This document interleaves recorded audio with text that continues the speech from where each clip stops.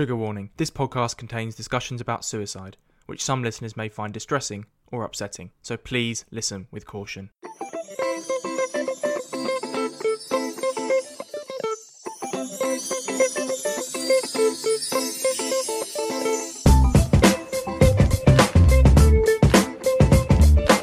Hi guys, welcome back to another episode of the Just Checking In podcast. I'm your host Freddie Cocker, and this podcast is brought to you by Vent, a place where everyone, but especially men and boys, can open up about their mental health issues, break down stigmas, and start conversations. Each pod, I check in with a very special guest. We have a natter and a chat about all things mental health, as well as anything and everything else they are passionate about. If it helps that person with their mental health, we discuss it. My special guest for this episode is a friend and someone who has been building up to doing this pod for about 1.5 years.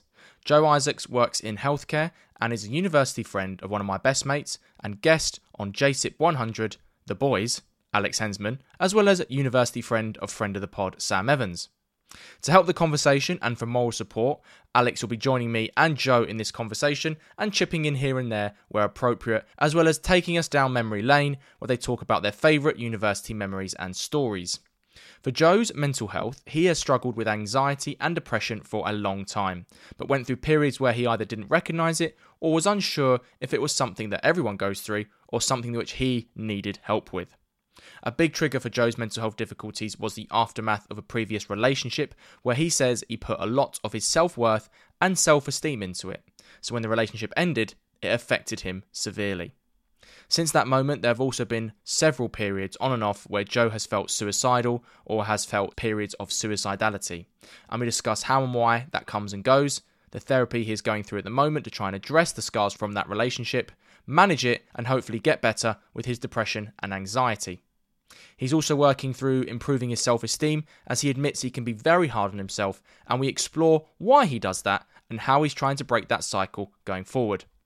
We finish with a discussion about him and Hens' friendship, the mystery trip they do together as a group of university friends every year and some stories around that, how they all support Joe's mental health when he is in those difficult periods, and the lack of judgment they provide when that difficulty causes him to be either bad with his phone or not in the best mood on a night out. Me and Joe have been chatting for a long time privately about doing this, and I'm really proud of him that he's decided that doing this podcast will help his mental health and speaking openly about it for the first time. So this is how my check-in with Joe Isaacs, featuring Alex Hensman, went. Joe Isaacs, welcome to the Just Check-In pod. Hens, welcome back. Second appearance. Cheers, mate. How are you doing? Yeah, I'm good, thanks, boys. How are you? Yeah, can't complain too much. Cheers for having me on. I know it's been in the works for a while. It's been a long run-up. Yeah. It's been a long run-up, mate. Don't worry, a lot of the boys have had long run-ups too, so... Yeah. Well, some of them are still not on yet. Some of them, yeah. Some of them don't want to be, to be fair. No, that's fair enough. I did a few bits of chasing, but they're not keen. They're not keen, which is fine. Joe, I'm very proud of you, first of all, for doing this, because it's not easy. As Bartlett, James, Dan have all shown, it takes a lot of guts, it takes a lot of courage to do it, and you need to be in the right place, you need to be ready, you don't rush yourself, and I don't think you did rush yourself into doing this, which is good. And I think we've got a lot to talk about, so without further delay, are you ready to start the show? Let's get it. Yeah, let's do it.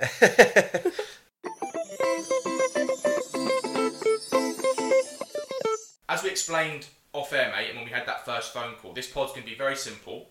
So we're just going to talk about your mental health journey first, and then we'll do a little bit of a mental health chat at the end. So I ask all my special guests this question first. Take me back to early life, teenage years, and looking back, were there any early mental health experiences you can pinpoint? Who's the Joe we meet here?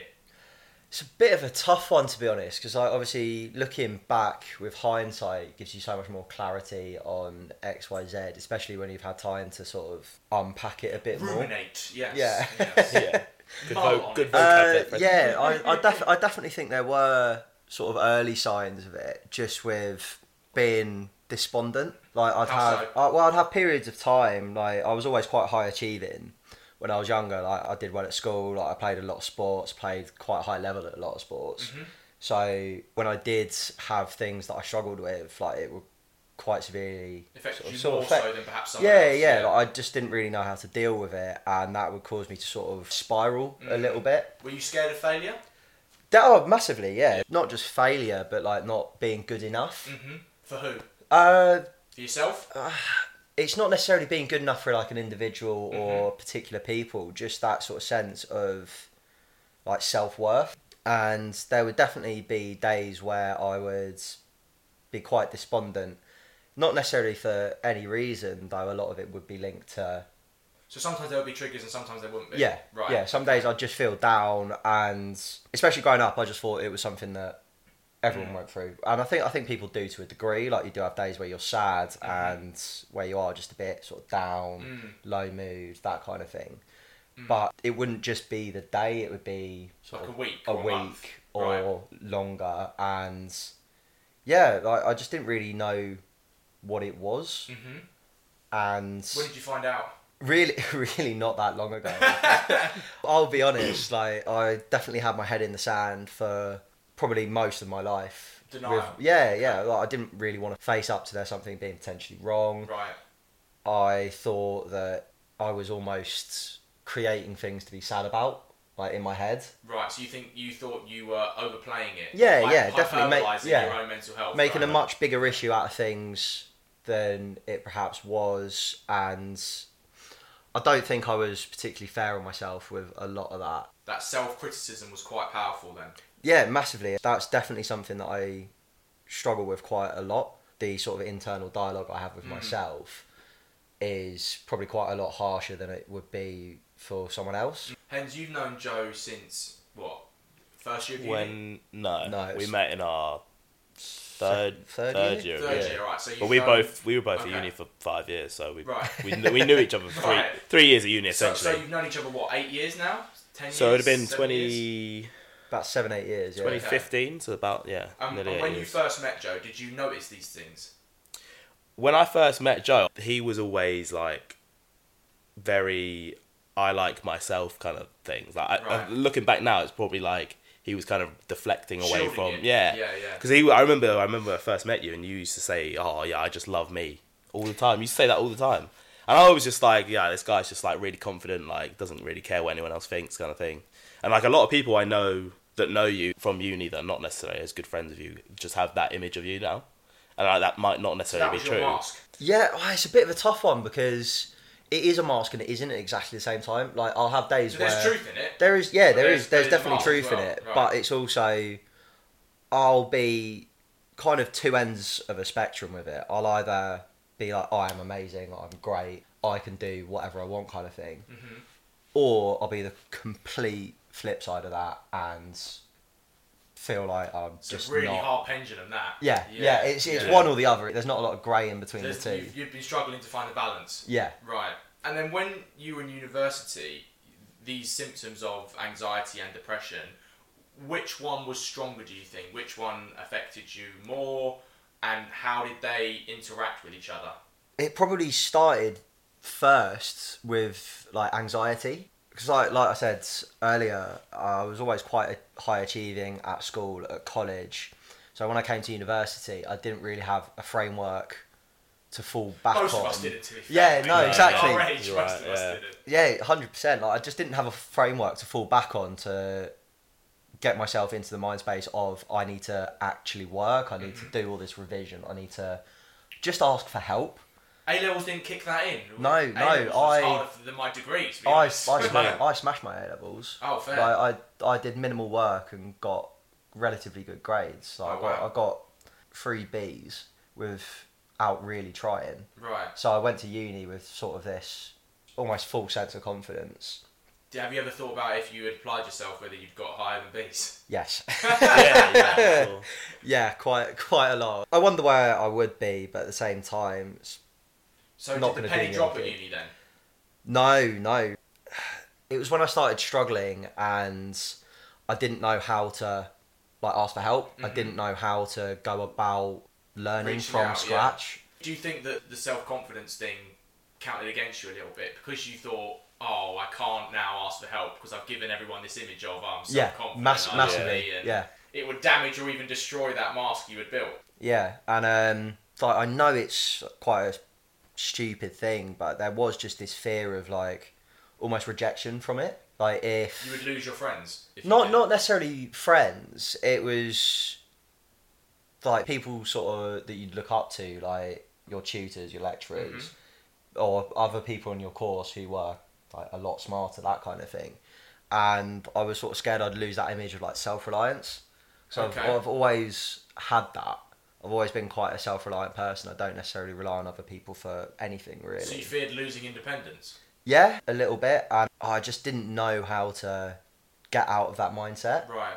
How did you see that affecting him, hence? To be at the honest, time? Joe's like mental health issues and this kind of stuff I haven't really known until post uni for the most part. We'll get to that in a bit. Yeah. But like when we were at uni, like we did a few modules. Like second year, we were obviously doing pretty much everything the same. Third year, we had a few modules together. I think our relationship was very much like we see each other when we go out. Yeah. We see each other when we go out, and we see each other when we play football. It wasn't like we wouldn't talk about uni work or like anything like that. Like Sam was the kind of person I would go to if I needed help with uni work. Yeah. Obviously, Sam Evans. He was the kind of guy that I would go to if I needed any, like, or him or Sean. That's a great question, hence. I know. I knew Sam was the guy to go to because he was just like, It's just very switched on. yeah, he's not. Well, I mean, he's a smart kid, but he's not. I'd say he works hard as well as being smart. So Right. that's how he gets to So where he had the balance. he had Yeah. he definitely had the Yeah. balance. I want to move on to the, shall we say, main part of your mental health journey, Joe, which is the impact that the end of a previous relationship had on your mental health. So tell me why this period, and you don't have to go into too many details, obviously we're respecting the other person here, but just tell me why, from your perspective, that breakup was difficult. It was just like the first relationship I had where I'd really felt fully committed. I was in 100%. Like I put everything into it, and to be fair, like she did as well. It was a very serious grown up relationship, and I'd not really had that before. But more so, it was the first relationship where I felt safe. It wasn't just that she was my girlfriend; she was like my best friend. Like she felt like home. And so losing that, I felt like I'd lost a part of myself. You put your identity into it. Yeah, massively. Like I really relied. Like looking back, I relied on her quite a lot for like my mental stability. Just having someone there constantly that doesn't even necessarily need to ask anything, just their sort of presence comforts you, kind of thing. So her presence was a validation almost. Without her validating you Yeah. verbally, the presence was a Yeah. validation. Yeah. Just her being there made me feel sort of better about a lot of things. And like our relationship mostly was during COVID, and like I was working on the wards at the hospital during COVID, so I was working through that, seeing it happen on a sort of daily basis. Yeah, we can both. And that speak was to and that was really tough. Like, don't get me wrong, I'd do it again in a heartbeat. I don't regret it at all, but mentally it was very tough. And she was just sort of there. She was your release valve. as I Yeah, say. yeah. Like I genuinely felt like I could be myself with her, and I didn't have to wear a mask. I didn't have to be someone. But I didn't have to sort of present any particular personality. I could just completely be myself. And does this come back to that self-worth we talked about? Yeah. So did you feel like you put your self-worth into that relationship as Oh, well? yeah, like quite a lot. I tend to with relationships. I tend to sort of get a bit lost in them sometimes. And if I'm with someone, then I am a bit obsessed, to be honest. Do you think that when you were in it, you were suppressing or ignoring some of the previous issues that you had perhaps needed to address? Yeah. Okay. Yeah, but it's a tough one because I think if that relationship hadn't happened and that breakup hadn't happened and the fallout of that, I'm not sure I would ever have really gone, fuck, I'm not all right. I don't Funny how life know. works, man. Yeah. I don't know if I would have had that sort of moment of clarity where I go, shit, I need to get help, really. Yeah. And what happened when you did? Cried. Yeah. No, it was. First stage is always the most emotional, mate. Oh, I'd say that for a fact. It was tough. Just having someone sort of who's trained to ask like the right questions and lead the conversation in a way that makes it quite difficult for me to deflect, because I think I'm quite good at that, like deflecting Definitely are. away from myself. Hence is nodding in agreement. So having someone that would notice that and then ask hard-hitting questions and be like, look, you need to be honest about this. I can see that this is an uncomfortable conversation for you to be having, but it's a conversation that you need to have. I think that really helps because, one, it validated what I was feeling, which I still struggle with that. Like, when I have particularly bad days, I will beat myself up about it quite a lot. I won't be particularly forgiving to myself. Like, if I'm having a bad episode, so I'm having a week where I don't have the motivation to do anything, I'm finding it really difficult to sort of take care of myself, I will be in my head about it, saying stuff like, what have I got to be sad about? Like, there's people in so much... So you're invalidating yourself? Yeah. And going to therapy and having a conversation and have someone actually go, yeah, you know what, well done for coming. Like, that made me feel a lot more like accepting of it and being like, oh, okay, so it's not just in my head. There is something actually to deal with here. We're going to talk about therapy a bit more in depth in just a second, but at its worst, mate, you've experienced quite a lot of suicidality in the years since that relationship ended, which seems to be on and off from when we've chatted, and it seems to come back quite strongly, then it goes away, then you're fine, and it comes back quite strongly again. So at this point, you've gone through the breakup, you've come out the other side just about. Who's the Joe we meet at this point from your perspective, and from your perspective as well, Hens? For me, I definitely feel like I'm not the same person that I was. I think I'm a lot more like reserved compared to how I was. And I think is that a bad thing or a good thing in your opinion? Do you feel like you've regressed? I think or you've balanced out? I think I hide a lot more. I think I withdraw myself from situations that could potentially lead to me getting hurt again, or that put me in a situation that I don't feel comfortable and I don't feel like I could be myself. I definitely sort of clam up a little bit. Okay. But on the flip side of that, I do think that I'm a lot more vocal with when I'm not okay with close friends. And I think that is definitely a good thing. Hens, what would you feel in here?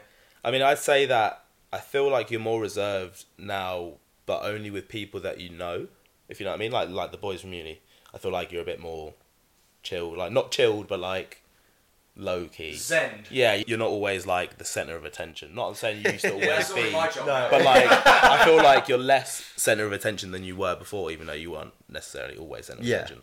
But then the flip side, like, you've always been quite outgoing, meeting people that you don't necessarily know. And like, that comes from me and you boys. Like, you came to New Year's with us. What? I don't think you were there that year. No, wasn't last year. Wasn't it was 2022. Coming into 2022, I think it was. Yeah. And like, you came to New Year's and you pretty much had only met like one or two of the boys before that, and met a whole like house party worth of people that you didn't know. Still outgoing, the same as you always had been. And so our that historically kind of haven't always been the most welcoming of as I've found out over the years. So. Freddie's always had a bit of a grudge on us. No, not a grudge. That's not the word to use, but yeah. So kudos to you for doing that.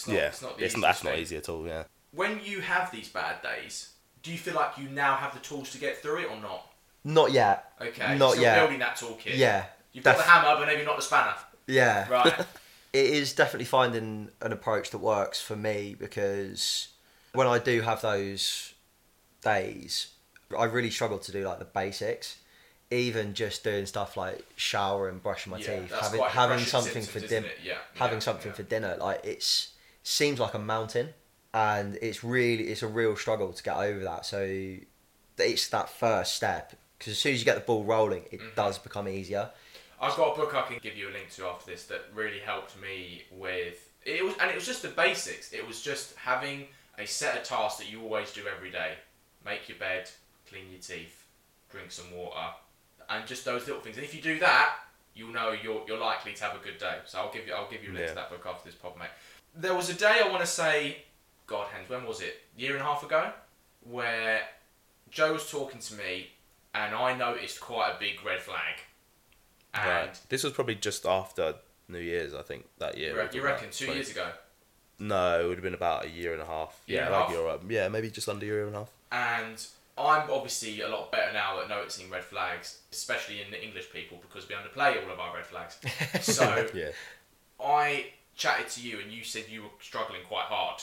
And I had messaged you, Hen, to just be like, because I knew you were closer than me, and I maybe thought, I'm not at that stage yet where I can perhaps intervene with the mental health first aid that I probably could have done. Yeah. So I remember messaging you, Hen. So just tell me how that conversation went. Obviously, you don't have to reveal everything, but just how that conversation went and how it went from there.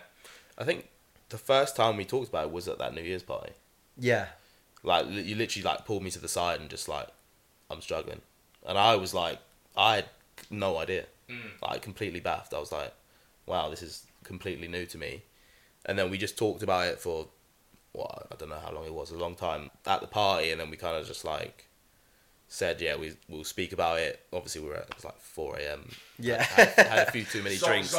Yeah, had a few too many drinks, you know, like, everyone's a bit emotional and whatnot. So it was like, we'll talk about this. And then we've spoken about it, obviously, since sober and also after a few beers. So, yeah, I mean, it was definitely a surprise for me when he told me.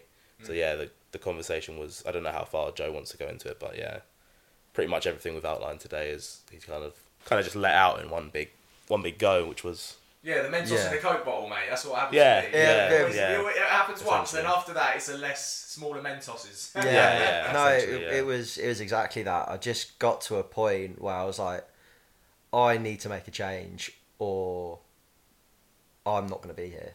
That's the conversation we had when we were at the what pub was it that we always used to go to in Angel, mate?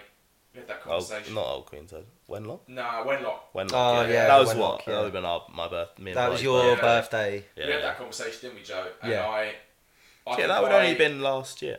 About just over a year. Something like that, yeah. And it felt as stark as that. You know, if we hadn't done that, not bigging ourselves up here, but if me and Hens hadn't done that, who knows what might have happened. It is definitely one of those things. Like, I mean, even now, I am in a better place, but not hugely. And it's very much a case of, like, if I could... Like, I'm not going to do anything. I'm not going to do anything stupid, so that's a positive step. But those feelings haven't gone away. It's more if I could just switch it off. Right. And, like, no one would get hurt, but I could just sort of... That's how you felt? Press a button. It's still how I feel, to be honest. Yeah.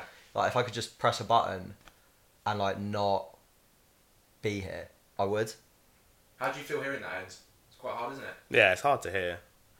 It's hard to kind of rationalise those thoughts when you don't necessarily have them yourself. Like, I personally don't understand. I don't get it. But, like, I don't need to get it to give you the support, if you know what I mean. No, 100%. So, like, and like sometimes it's hard to give someone the support when you feel like you don't know what's going on. That's why, like, just talking to someone more than once about these kind of things you talk to the right does person. help. Yeah, exactly. Yeah. Helps, like, just get a picture of where they're coming from, what you can do to help them, what you should say, what you shouldn't say, these kind of things. So. And when you say these things in therapy, mate, how does the therapy challenge those thoughts, but in a positive way? It's sort of asking, like, what would I miss? Like, you would miss a lot, mate. We would miss you a lot. Yeah, exactly. Yeah. And that's something I really do struggle with, and that feeds back into, like, the self-worth hugely, because I've had this conversation with multiple people, and everyone says the same thing, like, that they would miss me, that I do matter, that I am important in the friendship group, and that I am sort of integral, like, that they can't imagine me not being here, kind of thing. And as much as I do believe that,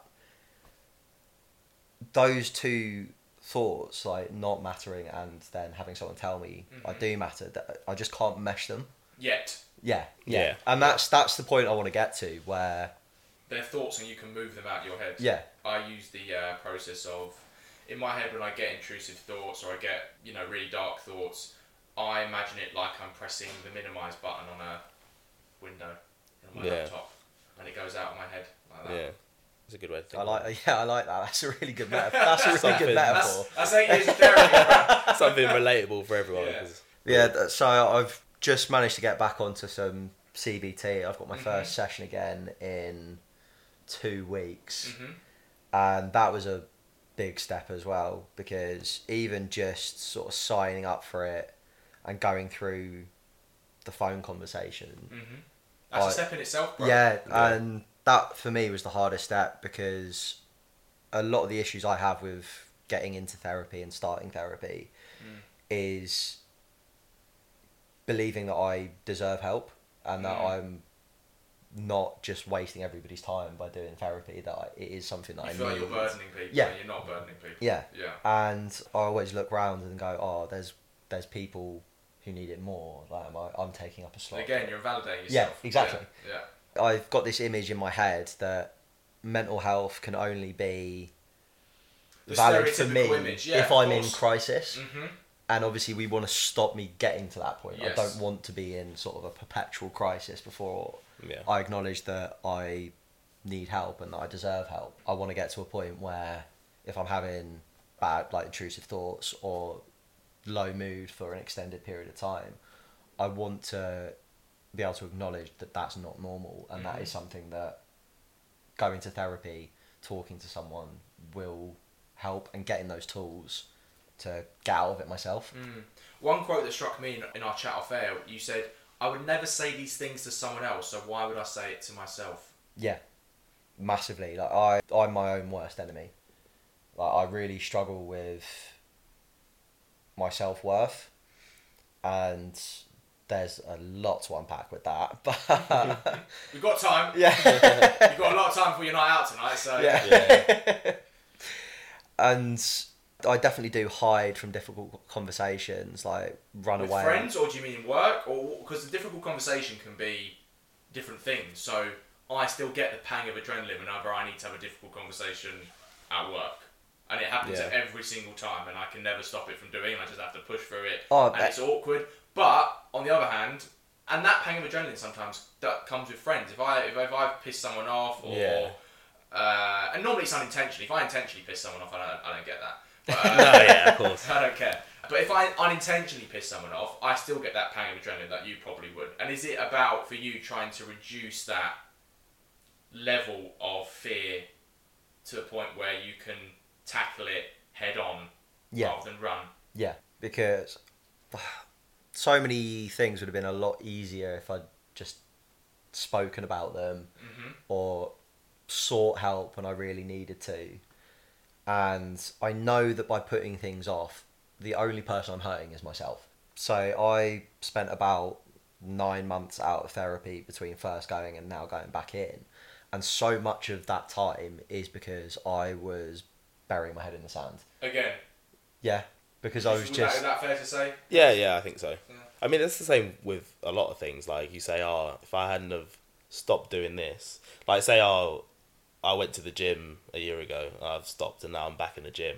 If I'd have been going to the gym for a year, I'd be huge. Like, you'd be like, if you'd kept going to therapy, you think, oh, what if I'd been going this whole time? Where would I be at this point? It's kind of like not a comparison. Yeah, you can get stuck in a cycle of negative thought patterns with that, exactly. for sure. What has the therapy so far, mate, taught you about yourself, and how have you seen yourself perhaps change for the people around you, like Hens? So my second question would be for Hens, how have you seen Joe change? I think going back to what Ox said earlier about Ox is your nickname, by the way. Oh yeah, nickname, yeah. Listeners, not needing to be the centre of attention all the time anymore. Like, I do feel more comfortable in myself, and I think a lot of that need to be the centre of attention was that I needed external validation from other people to sort of make up for this lack of self-worth. I would... You performed for others. Yeah, and I'd constantly want to be like, people to say positive things, be like, oh, Joe's great, he's good fun, X, Y, Z. Yeah. And there's less of a need for that now. It's still there, and I think it always will be to a degree, but I'm less concerned about it now, especially with people that I am friends with, I am close with. I don't need to perform as much anymore. That's a good thing, mate. Yeah, it's definitely a good thing, and it's progress. It's baby steps. It's baby steps. And that's fine. That's fine. Baby steps is fine, because as long as you're going upwards, and there'll be bumps along the way, but as long as you keep going upwards, that's fine, mate. More than fine. What would you fit in there? I'd just say that I feel like you're better now at, well, weirdly, you're not as good at masking things as you were.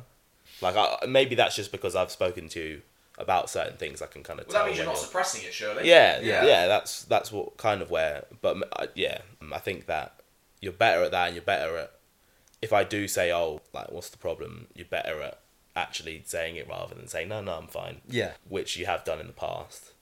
Also, what I'd say about being the centre of the attention and stuff, when we were at uni, I never thought it was like I need to be centre of attention. I just thought that was you. You just naturally that person. It was just like... Yeah. No, I don't need to be. So. Yeah, exactly. I never thought it was like, oh, yeah, Isaac needs to be the centre of the group. That's his thing. Yeah, I thought it was naturally like that's how... I tend to do that. Yeah, it was just naturally how you are. So... But I do think it's a bit of both. I do think that I am just like that sometimes. Like, I am quite loud, brash. Loud, brash, and sort of just very outgoing. Mm-hmm. But there also is definitely a need for like that external validation. Mm. Yeah. And especially at uni, where you're thrust into a completely new environment, new friends, completely new people. Yeah, it's a madness. We've come to my favourite part of the podcast, probably your favourite as well, which is a little bit of a chat about your friendship together. We've established that you've known each other for a long time, around the second, third year of uni. So tell me, first of all, about your favourite memories of uni and favourite stories that won't get you in trouble. Won't get us in trouble.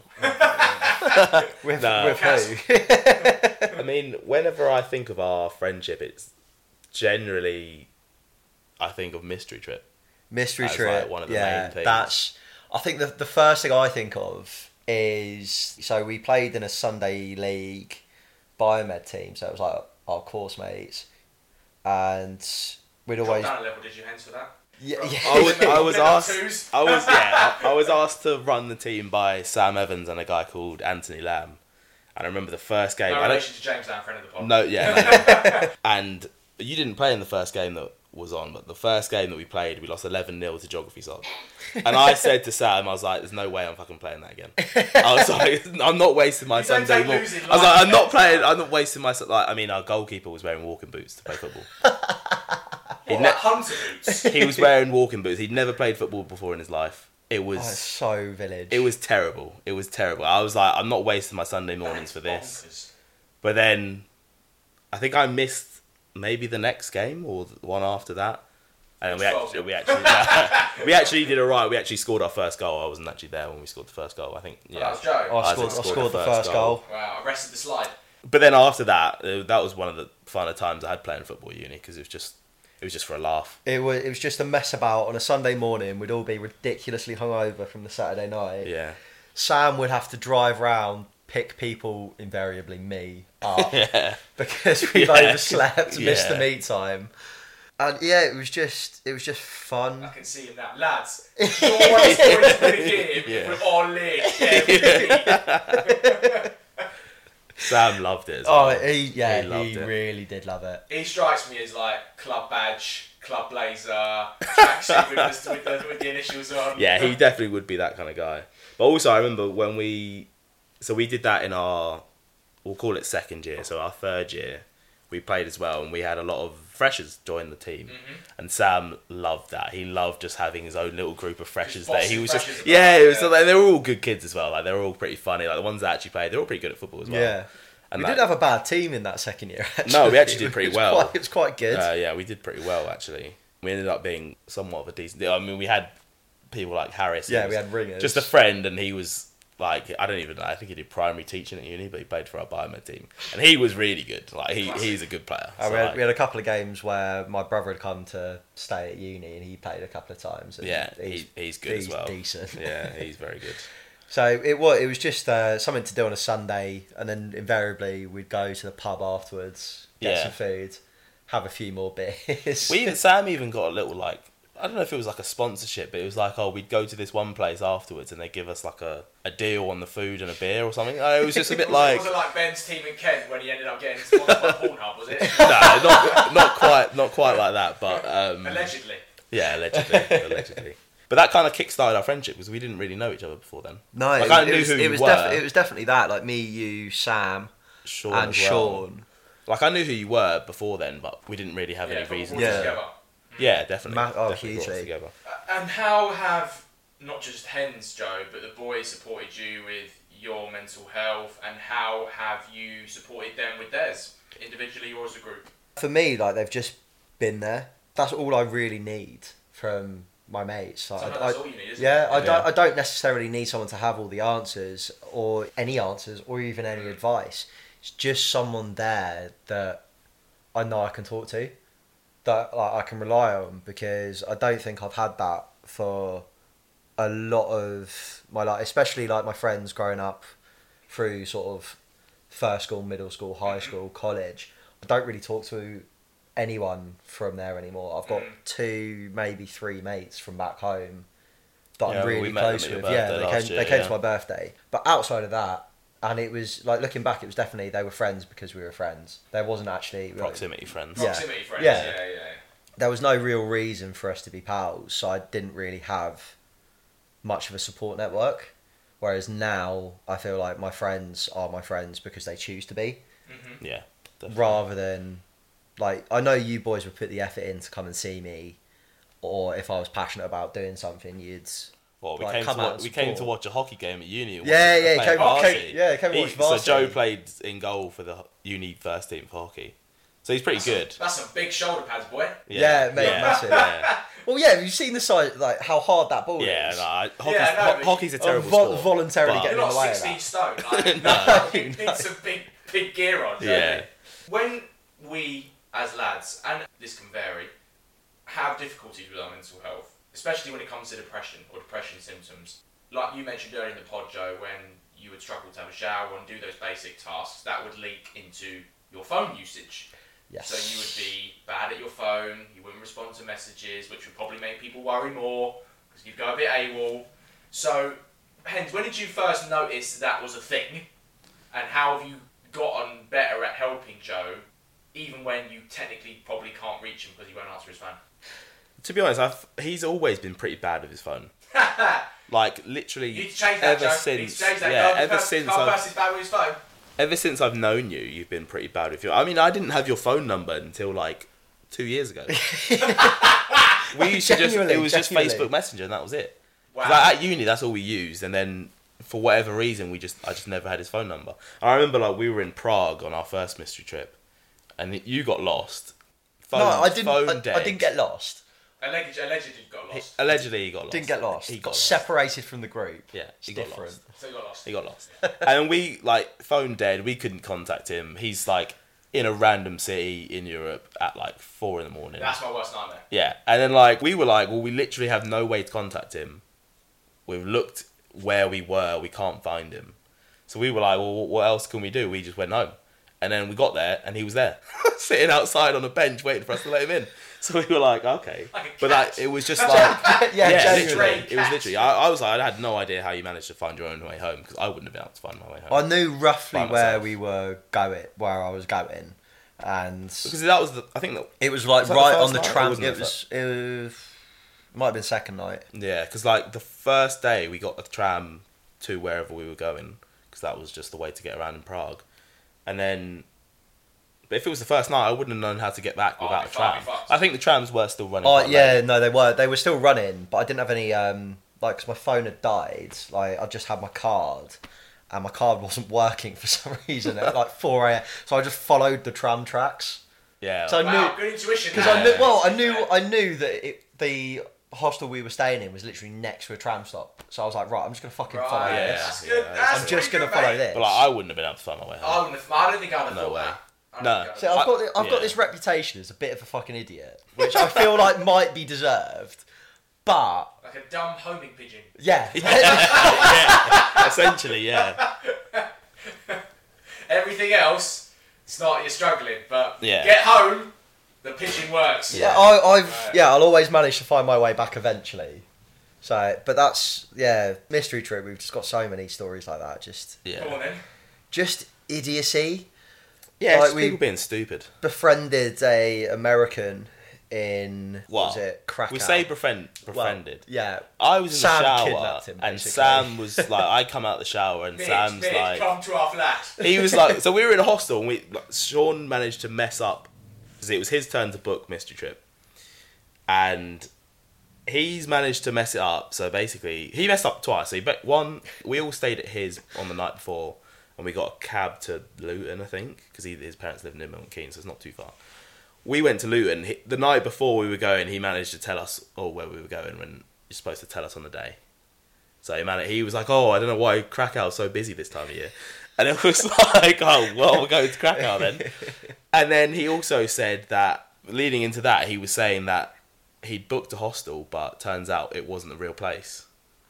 So like a week before... So he got scammed? So, yeah, a week before we were supposed to go, he finds out from Hostel World that this place is not real. He did get a refund for it in the end. But then turns out the week that we were there was a festival in Poland, and it was like quite close to where we were staying, so like it was quite busy. So there wasn't that many rooms to stay in. So literally he got the last room pretty much in the city. Up. Yeah, Sean did fuck up. Got the last room in the city, and it was... it wasn't terrible because we didn't spend much time there. It did what we But needed like, it Better to in the do. shower, just about. Yeah, essentially. It was like us four and then 4 other random people in a room. And like one of these other random I'm not people... ever staying in a hostel ever again. Not after, To be honest, it was... Not after deck mantle. When I woke up and there was 2 people having sex next to me. So we didn't have anything like that, but I this... say having sex, it could have been foreplay, but whatever. It was horrific. Well, yeah, whatever was happening. Well, we almost did this year. Oh, yeah, nearly this year. But... So we're in the room, and then one of the guys in there is an American kid, and he's like, I don't know how old he was, like 20, 19? 19. We were 26, 25? This was what, 2 years We would have been ago? 2019, I don't know, 2019, we'd have been so 25. 4 years ago, so 25, yeah. I'm in the shower, I come out, and Sam's like, what was his name? Eric's coming out with us. And I was like, alright, why? And then Sam's like, we just got chatting, and I asked him if he wanted to come out, and he said, yeah, fine. He comes out, and he's like... Sam would get kidnapped in Brazil if he went. Because he just talked to everyone. He just talked to everyone. But then this Eric kid, he's kind of funny. Like, we're just sitting there in the pub having a few drinks before this bar crawl, and he's just like ripping into us. Like, we're asking him questions like, who do you think's this, that, about all the boys and stuff. He's had a few beers. After a few, we're realising this kid's quite drunk already. Like, we've only had 2 or 3. And then we get onto the bar crawl. Is he like a Mormon or something? And he's never... Well, we get onto the bar crawl, and he's like... Social hand grenade. Pretty drunk. Pretty drunk. Like, we're bad. playing beer pong in some random... Like, the bar crawl was pretty fun. There's a lot of people on it. It was good, yeah. He's pretty drunk, and then, like, after a while, he literally can't even stand up. And we're, like, all pretty, like, cool, like, not too drunk. We're not too drunk. Cognitive faculty's 100% there. Yeah, and then turns out he says to us that he's never drank before. Oh, shit. And this is his first time drinking, and then we're like, well, you should have said. And then he also says that he doesn't drink because his parents are alcoholics. Oh, it's so bad. And then we were like, well, why? we were just like, poor boy. I said to him, I was like, why didn't you tell us that? Because, like, obviously, like, Sam just literally said to him. Pressure, didn't Well, maybe, that's the thing. Pressure. And then we ended up putting him in a taxi home back to the hostel, and then the next day he was gone. Like, he was supposed to be leaving the next day anyway, and we just didn't see him. Sam's gone on Facebook, and he's now called Victoria instead of Eric, so he's now transitioned. It was a very interesting experience meeting him, but it's something that we go back to and talk about a lot, because it was just so rogue. Bizarre. Like, it came out of nowhere, this poor kid. And he was a funny kid, though. Yeah, Like, we had a good he time was with him. nice. Like, he was absolutely harmless, good lad. But just got so drunk, and then what life path he might have taken. Yeah, I know. Oh my god. But he was one of those kids that you see in a hostel. He's just like brought his guitar with him. He just playing the guitar in the hostel kind of thing. It was one of those kids. Yeah, I've been swerving that. that's what we thought. well, we all came out of the before. shower, and Sam just had a shower. That's what we thought. Fuck's sake, Sam! Yeah, like, So you thought, Why? this week you need to avoid this kid. And Yeah. Sam was like, Mitch, come along to a later. it was one of those, and I said to Sam, like, why did you invite him? He's just like, it's funny. I was like, yeah, true, it's funny. It didn't. It added to the trip. To be fair, it was. Well, it's a story that we go back to. Like, Yeah, it's one of those it things. was good. Like they always provide entertainment. I talk a lot on this podcast, boys, about the importance of reaching in and not telling people just to reach out. Do you practice that with yourselves? We try to, but like I think you boys are a lot better at reaching out to me than I am Yeah. the other way round. Right. Like, I'd say so. I don't think I'm particularly good at it, and that is something that when I do get back into therapy that I want to try and work on, because I don't think it's necessarily fair on you to put all the onus on you boys. Yeah. And at some point I think I do need to take a bit of responsibility for my own mental health and my own improvement. Mm-hmm. Yeah. So that's something that I want to work on, and I think I could also probably do some work on reaching out and checking in on you boys, Yeah. which I don't think I'm great at It's- either. I no, think I yeah, get a bit lost. Everyone finds it tough. Well, especially when- I think I just get like a bit lost on what I'm dealing with and what I'm struggling with, and Yeah. don't necessarily pay much attention to. The thing is, though, mate, when you recover, you don't have as much time that you're thinking about yourself because you're not dealing with difficulties. So you tend to have more time to think about other people. Yeah. Yeah, So that's true. it can happen. There's potential there. Let's reflect on your mental health journey, Joe. So, first of all, what do you hope to achieve in the future when it comes to your mental health? I just want to like be happy, to be honest. I mean, so we're going out tonight. We're having a bit of a boys' night, and I'm really, really looking forward to that because I know it'll be a really, really good time. It's like the train works on the central line. Oh God, that's gonna be a nightmare. Luckily, I never usually get on the central line, so. Oh yeah, you're doesn't- alright. I'm all alright. Yeah, Alright. you're fucked, mate. I'm going home by 11:15. So. So we're going out tonight, and really looking forward to it. I know we'll have a really good time. We'll have some laughs, but I know as soon as I sort of get home, I'll just feel a bit empty, like a bit, like just sad, Right. and I kind of have that a lot. Like it's just a, sort of this sadness, like almost an emptiness. Is that That you sort of chasing just the night out sits. sort of thing? And it's Not like necessarily. No. It's Right. nothing. It's nothing to do with the night out. Like more often than not, I'll be like, right, I'm going home. Like I need to go to bed, kind of thing. Yeah.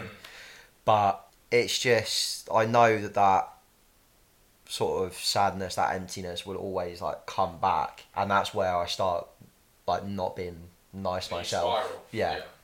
So I just want to get to a point where I don't have that like all the time, and wanting to like just enjoy life. Really, there is so much that I want to do. There's so much that I want to achieve, and if I'm not here, obviously I can't do that. Exactly. So I want to get to a point where you boys don't have to worry. To be honest, because I can't imagine that's fun. Like constantly having a I wouldn't say it's fun, but we do it anyway. so- Yeah. yeah, no, exactly. But like, I just want to get to a point where you don't need to, Yeah. where I'm all right, where I'm okay. And what has this wider mental health journey taught you about yourself? That I'm a better person than I give myself credit for, and that I do deserve to be happy, kind of thing. So, yeah, just stuff like that. Like I've got such a good group of mates around me. I've got such a good circle, and if I was the person that I'm constantly telling myself I am, would I have that? And it's getting out of those. It's getting out of that spiral where I just need to deal with like the intrusive thoughts that say I'm not good enough, that I'm not worthy of X, Y, Z, that I don't deserve happiness, that I don't deserve like love, whether that's platonic or romantic. And just dealing with that, I'm probably stronger than I give myself credit for as well. And as a final question, if you could go back and talk to the Joe who was, say, burying his head in the sand about his depression or anxiety, struggling to get out of bed, not doing the basic tasks, the Joe had just lost his self-esteem, self-worth, identity, having come out of that relationship, or the Joe who was feeling suicidal a year and a half ago, what would you say to him knowing what you do now? And hence, what would you say to him? So, Joe, you go first. That it's okay. That you're feeling like this is okay. Like you're not weak or self-indulgent for feeling like this, and to like just to forgive myself, because I still haven't, like the fallout of the relationship, like I still haven't forgiven myself for Yet. it ending. Yet. Well, that's the thing. I don't know if I ever will. No, I think you will. Hopefully. It's one of those There we things go. you're not going to know until it Exactly. happens. Yeah. You'll look back once it happens. You're thinking and you'll about it think, as if it'll oh, become like a eureka moment. I Yeah. think it'll be more gradual. yeah, it will be. For me, I think I would just say, it's hard to say what I think I'd say to you then, but I think I'd say now. Let's go now. Yeah, now.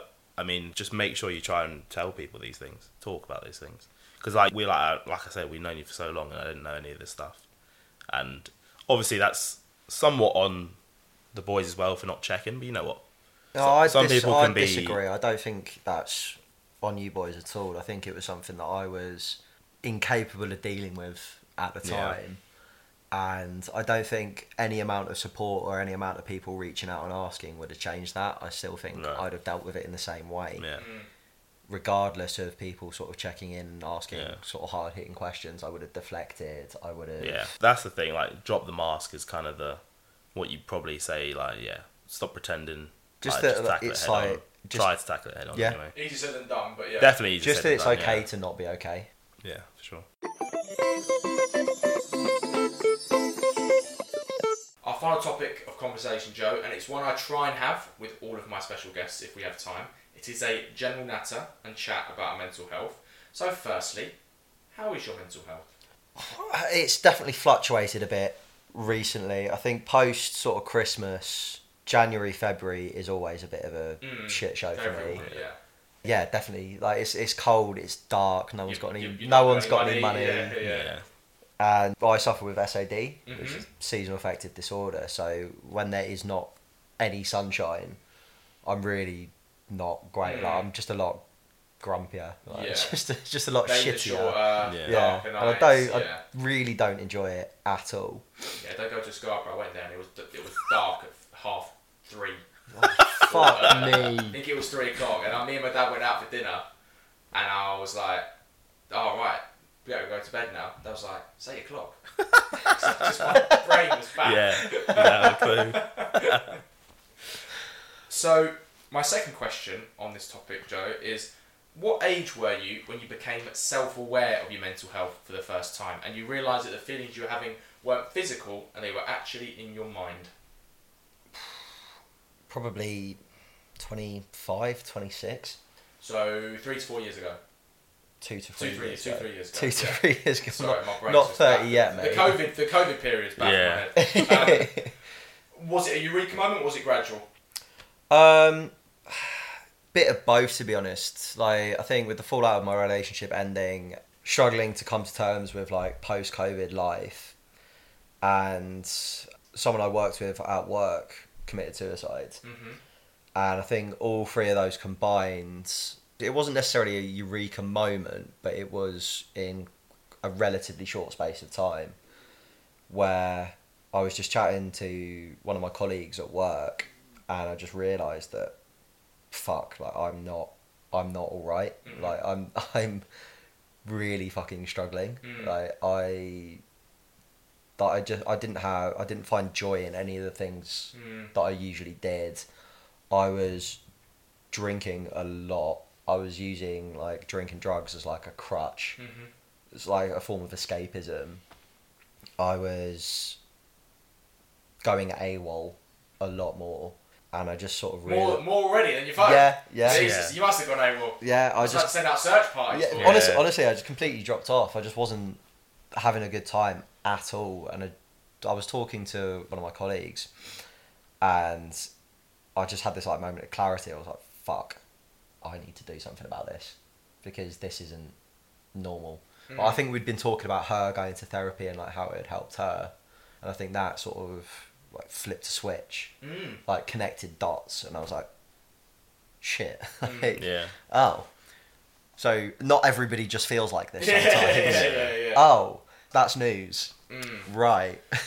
You spoke there about that mental health conversation. Can you remember the first one you ever had with someone? So who was it with? What did you say? And how do you look back on it? Did it feel like, to many people, a big burden or moment or weight even lifted off your shoulders? Or on the other, for a lot of people, it can be very insignificant, easy and normal to do? For my mental health, talking about that, one of the first big conversations I had was probably with Ops. It was at that New Year's party, and... That's a lot of responsibility you had, hence. Yeah, sorry, mate. Yeah, I mean, it is what it is. So it doesn't feel like a lot. Get you a pint later. Yeah, cheers.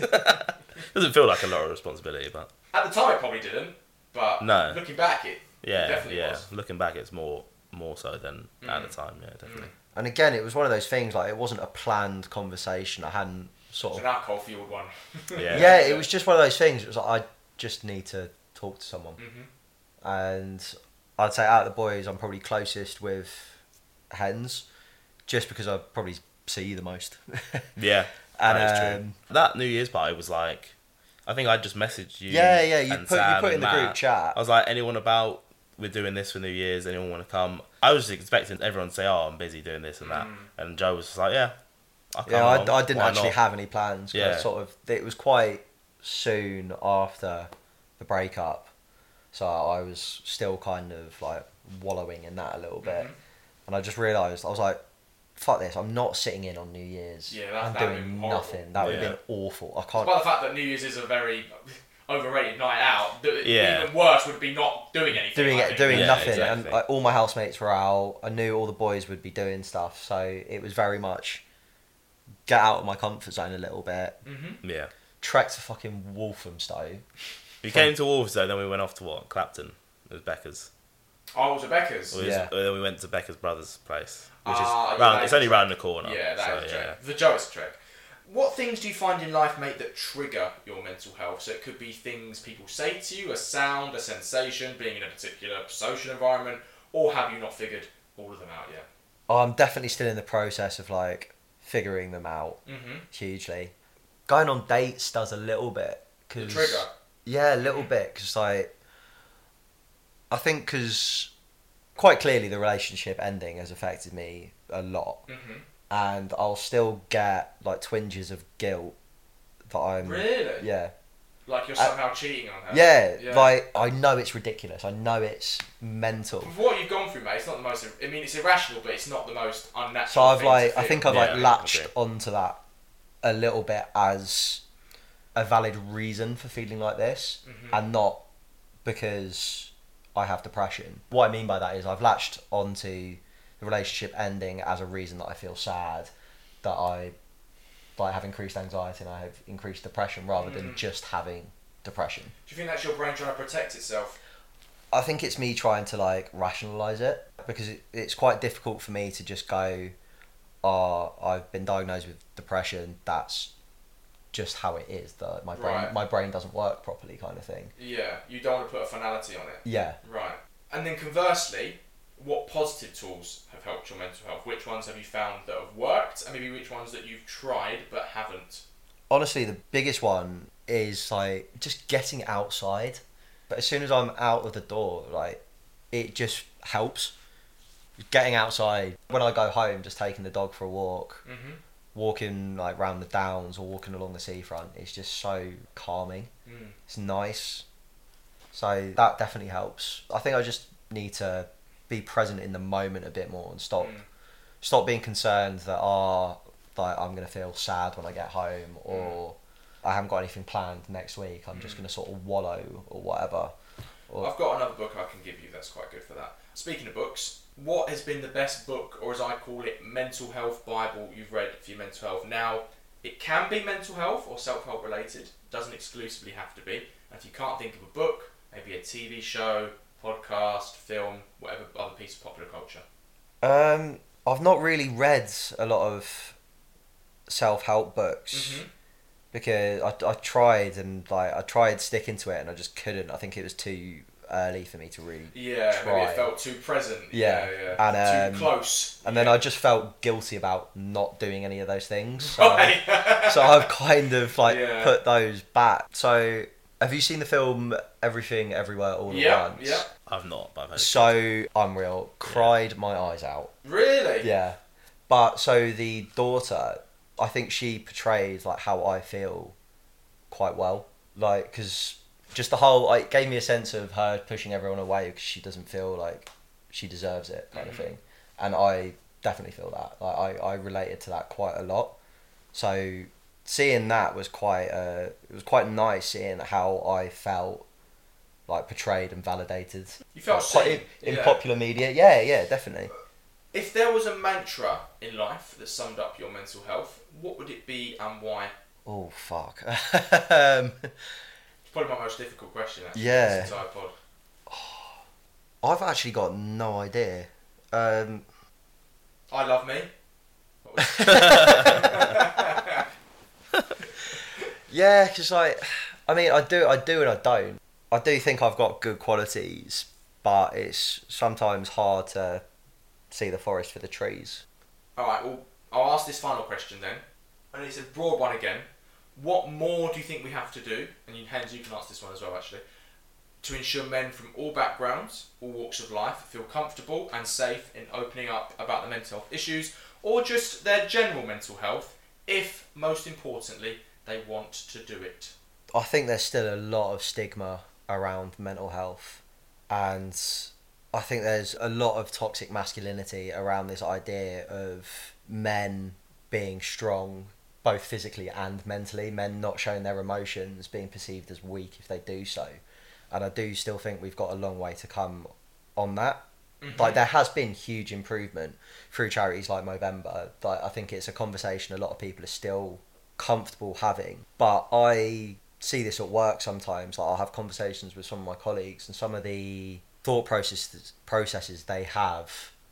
I do Movember for mm-hmm. work, and every year some of my colleagues don't really seem to take the message on board mm-hmm. for their personal lives. Mm-hmm. So I'll ask them, like, are you there for your husband or your boyfriend mm-hmm. or like the men in your life? Mm-hmm. And they seem to say no invariably. Wow, okay, yeah. This is honest. Not in a lot more words, but quite a few of them, and this is like older generations, different cultures, mm-hmm. seem to be clinging on to the idea that men have to be strong, that men aren't really allowed to be sad and have emotions about things. So there's definitely still work that we need to do with breaking down those barriers, but we're getting there. Like, there's definitely been improvement. Yeah, I think we're getting there. I probably wouldn't use the term toxic masculinity anymore for various reasons, but I think we've certainly made a lot of strides. I think the important thing that I would say is that we need men to find purpose now. I think a lot of men don't have any. I think a lot of men don't have direction, and I think for me that is the biggest problem that men face, because we are largely purpose-driven people.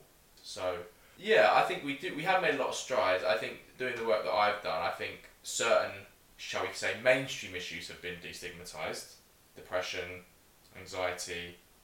But there's a lot of other issues that haven't been destigmatised yet for men, and I think that men often find a lot of backlash when they speak out about these, which then makes them obviously retreat further into the shell. So yeah, I think I've got a bit more of a balanced take, but I definitely agree we have done a lot of work and definitely done some positive strides. Hens, what would you say as a final thought?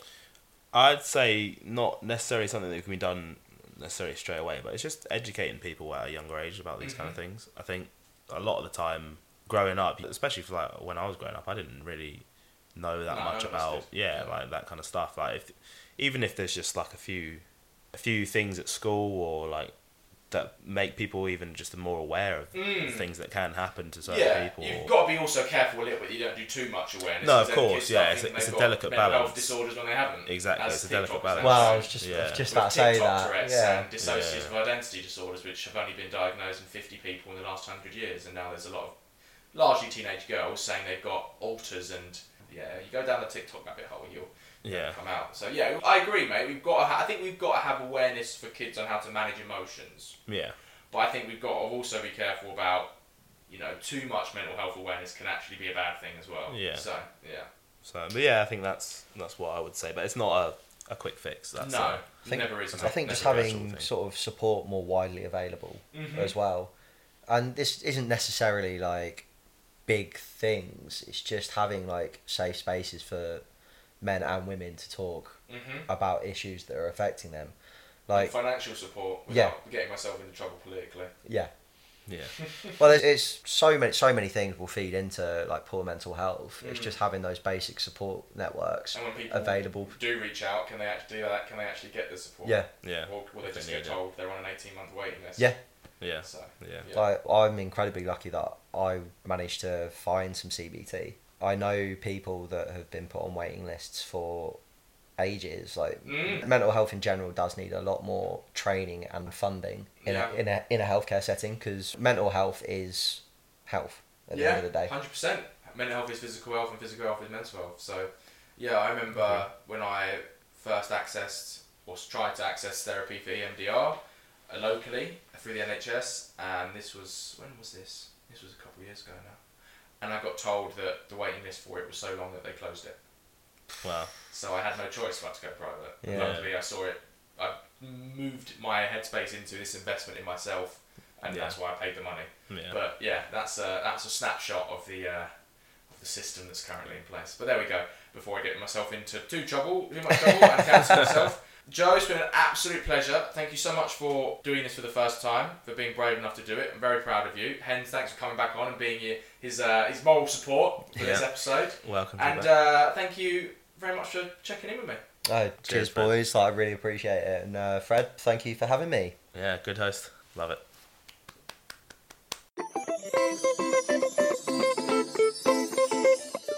Well, that's all we've got time for on this episode of the Just Checking In pod. A big thank you to Joe Isaacs and Alex Hensman for being my special guests on this episode pod, and for being brave enough, for Joe's case, to share his mental health story for the first time.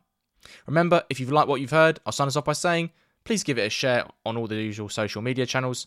Tell your friends or work colleagues about it. If you're feeling generous, write us a review and give us a 5-star rating on Apple Podcasts.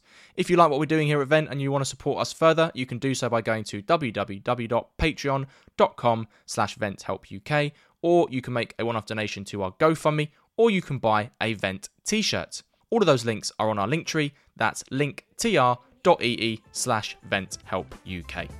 We hope to check in with you again very soon. And remember, guys, it is always okay to vent.